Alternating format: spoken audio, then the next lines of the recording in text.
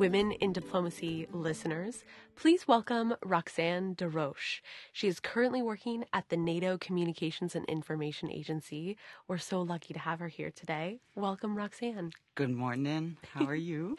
I'm doing great. I'm really excited to hear more about your career. Can you tell us, how did you arrive at NATO? What's your career background? So I studied in communication and criminology. Both paths were interesting to me. But when I finished university, I started to want to understand war zones and why those were the days where ex-Yugoslavia had all those issues, the Balkans, Haiti, Lebanon, so many issues. And being Canadian, I never understood how people could go to those extremes. Like, it's always been something I've been wanting to understand. And of course, the call for adventure. And then I got a job at the government, and we were promised all those things as students, to think outside the box, that you could make a difference. And then you get this job at the government, and I felt a bit trapped, put into a box, and it just wasn't for me. And then I saw this little ad from the Canadian Forces asking for civilians to go help out in the mission in Bosnia that was a NATO-led mission. And I didn't know what I was applying for. I just wanted to go and see it for myself and take it from there, and travel and meet other culture. And so I went through the whole recruitment, did a bit of military training. I got to know other civilians that had no clue what they were applying for either. I was considered, they used to call me the young one, and I thought because of that I wouldn't have a chance to go, because I thought there was a bit of a bias towards this. So I pushed and pushed during the training, and first thing I know, I got the contract. I'm leaving for 6 months. Life is good. This sounds very adventurous and very brave. Did you ever have any doubts? And was it challenging when you decided to go abroad, especially in a military context? I didn't have doubts.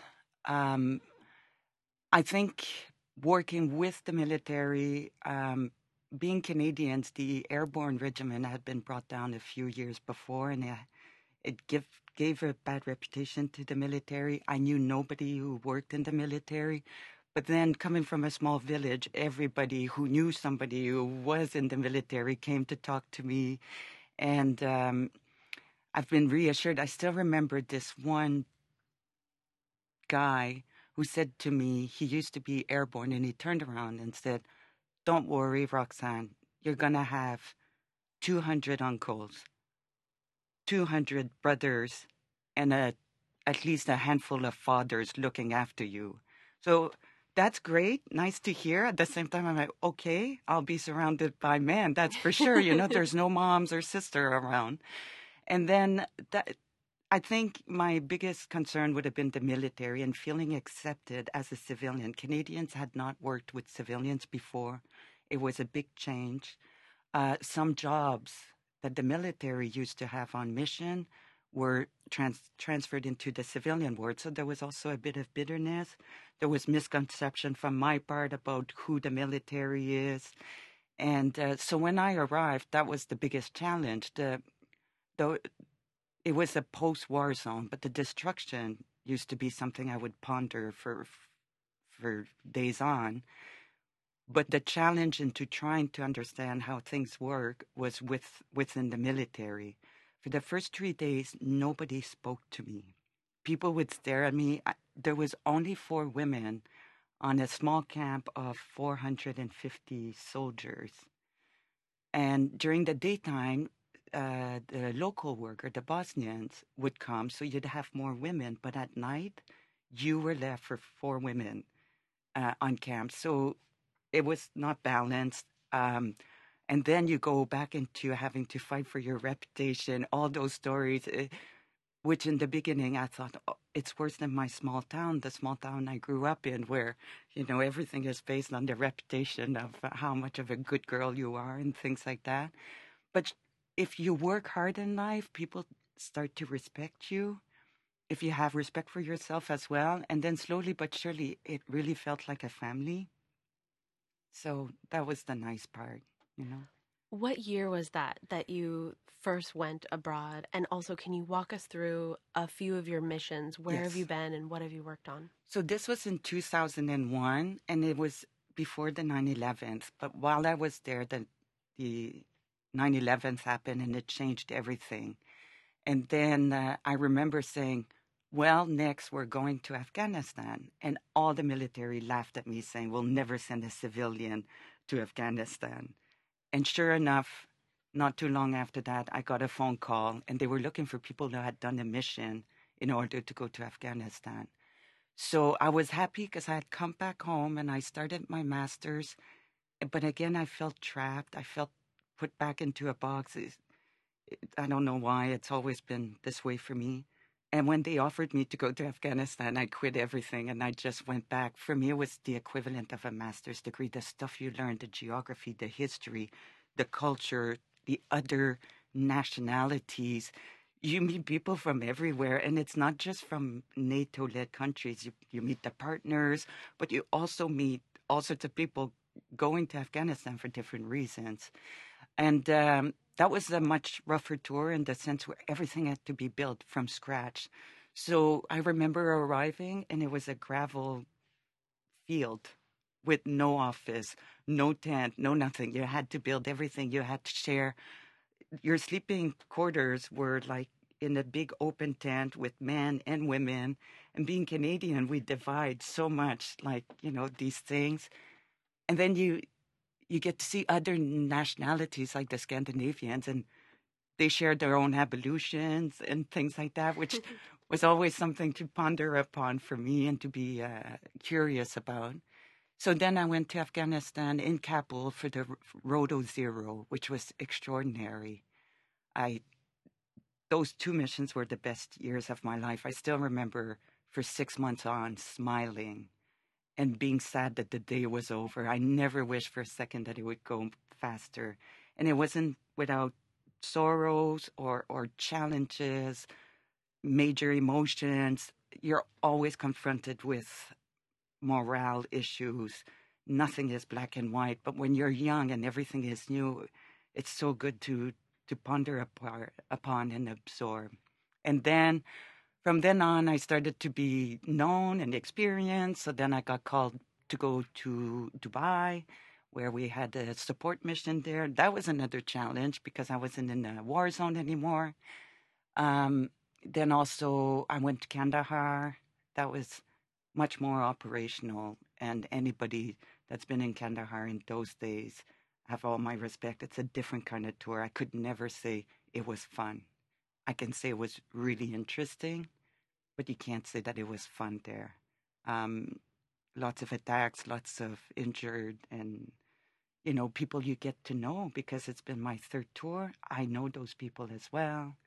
And then slowly but surely, I started to work as a consultant for ISAF in HR and staff relations and got to know more people. And then eventually I applied for the senior national representative office, which is an ambassadorial level. And that was another challenging mission. By then, I was used to being Roxane in Afghanistan. That was easy for me. Um, but it was diplomatically a different kind of mission where you need to wear white gloves all the time, but get things done at the same time. Hmm. How did you know personally that this kind of career was a match for your interests, your passions, your personality? Is there something about being out in the field that really keeps you going? Well, exactly. And this is how I got here last year or almost 2 years ago. The mission life is not always a real life. I enjoy it. What I enjoy is the operational attitude, especially when you're there for shorter periods, like from 6 months to 1 year, where I believe you just got to work and get things done and work together with people. It doesn't matter which level, everybody will take resources from people from experience. and you're not set into a box. You can basically, if you want to do something good over there, nobody will limit you, and you can get involved so much. You can get involved with like orphanage as well as doing your work or helping some. I don't know. I was helping this woman who hired people, especially women, to make clothes and to keep the trade of like the proper. Like, they do really beautiful things. They're known for their silk productions. I would help them try to sell their things, bring the international community closer to them. You can get involved in so many things. At one point, you just don't have time anymore, and it really drains you. In those zones, the working hours sometimes are up to 16 hours. You live in polluted environment, sometimes walking half a kilometer to go to the ladies' room or anything like that.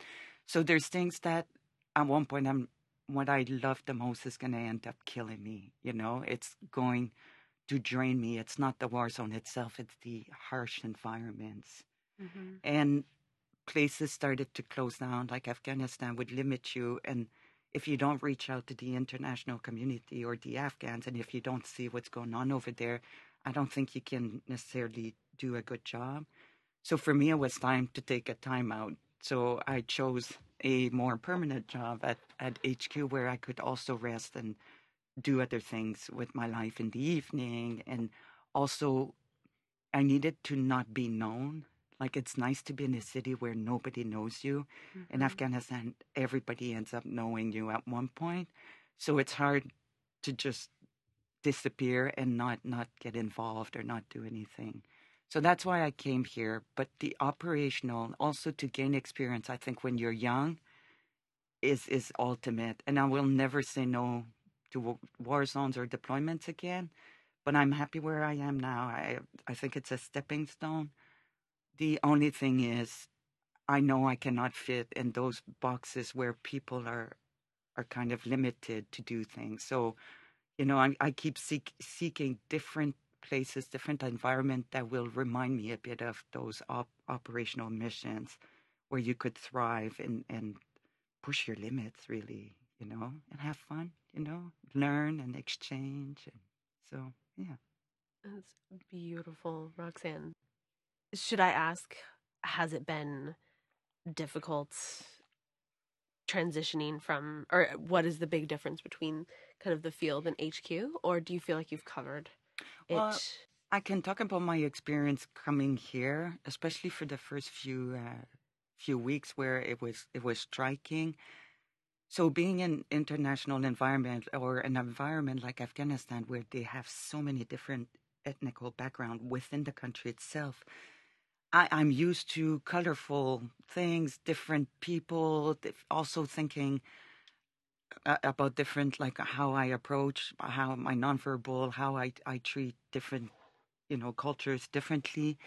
And then I arrived at NATO and I found it, I must admit, quite conservative. I was wondering where all the different backgrounds that created such, like all the 28 nations, Mm-hmm. um, a bit, everything looked the same, like homogeneous. And I found it a bit conservative. Coming from Afghanistan, I know what it's like to cover up. I know what it's like as a woman, to present yourself. I'm a big believer in respecting other culture. I don't think you make change by shocking anybody in life. I think talking and getting people to know you, but also you getting to understand people. Um, well, when I arrived there, I thought, okay, lots of people in suits, lots of men from a certain age.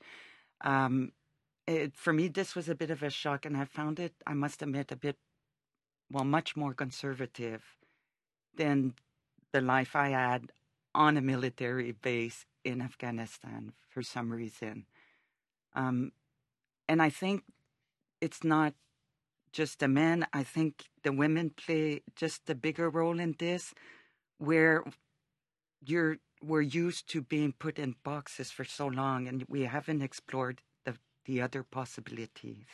And that's where I think here people are trying to do and push.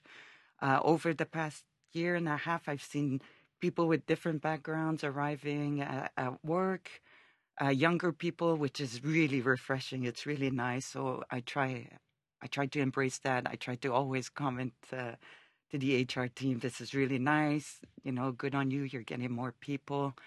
I think those changes take a long time, but I think we need to admit it. And it's not by hiring one director, you know, that is um, female and from a minority background that it's going to make a difference. I think it's everybody just realizing from bottom up how everybody's precious and how if everybody got here, it's because they have something special, I think. And we should use that instead of trying to limit it in some ways, just to create, I don't know, something we're used to doing all the time. Hmm. That's a beautiful call to action. And this interview has been so inspiring, Roxane. Thank you for all of your honest words. So, My pleasure. in the end, what career advice would you give to young women who are interested in pursuing a similar, very brave career path as your own? It depends what you want in life. I really believe as when you're younger, my ultimate recommendation would go, don't have in your mind a specific career path where you cannot embrace other options that might be offered to you. And there's other things than just a career that will happen if the minute you choose different paths. And I think if you're happy in what you do, you'll be fine. You know, you'll always make it. You'll be fine. You'll have enough food, enough money, enough of everything to to be somebody in life and to be happy. I'm a big believer in always being able to look at yourself in the mirror and thinking, actually, I've made the right decision. Yes, maybe I could have had a better position, but it would have meant to not necessarily be genuine with myself. So always think that way. And when you're young, go for the things that are a bit more difficult or that are in environments that maybe be far enough from your family or your friends, but it's the time to do it then. And you build on a resume and you make contacts and just work, like jump into it, you know, get your hands dirty. That's what I would say.